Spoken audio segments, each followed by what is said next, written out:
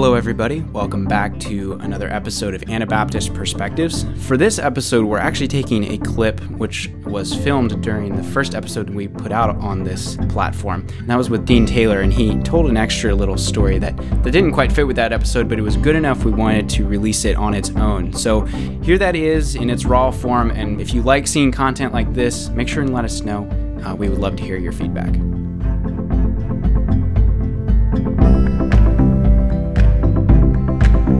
I read this in a newspaper. I was looking for examples and analogies. I love preaching stories, and I love this analogy that there was a musicologist in the 1890s this was from New York Times, or New York something from the 1890s, and he was a musicologist, and he was going around to try to find all the old manuscripts of Bach. And so as he was doing that, he was going into all these old castles, and Bach left a diary of explaining some of his works and what he wrote, but we don't have all of them. So he's trying to find all those old ones. Well, so the story goes, whether it's true or not, it's a great analogy. So the story goes, he wrote in the newspaper that he was coming upon this one manor in Germany somewhere. And as he was walking into the manor, there was a gardener out in the garden, and he was fixing his tree and putting these wads of paper around the tree and, using it for an anchor to keep the tree straight. And as he walked by, he looked over and noticed that paper, and he went over to the gardener and he said, "What is this?" He said, "Oh, this old paper." "Can I see it?" And he looked at it, and it was a music manuscript. And then he looks at it even closer, and he realized it's a manuscript from Johann Sebastian Bach. And so as he looked at it, he said, "Well, where did you get this?" He said, "Oh, I've been using these for years. There was a crate up in the attic of the manor, and I've been using this old paper for years." So the moral of that story, whether it's true or not, the moral of the story is that Jesus gave us a beautiful symphony to live on this earth, a way of life, a church to be able to live out the teachings of Jesus and to affect humanity. He gave us this beautiful symphony to play.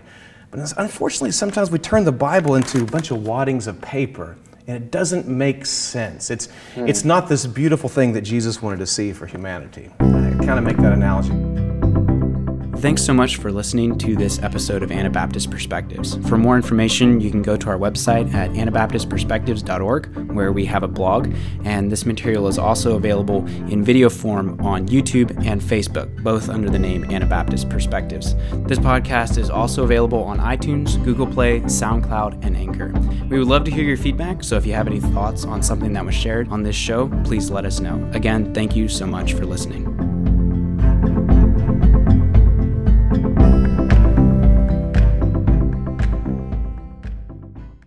Thank you for listening to Anabaptist Perspectives.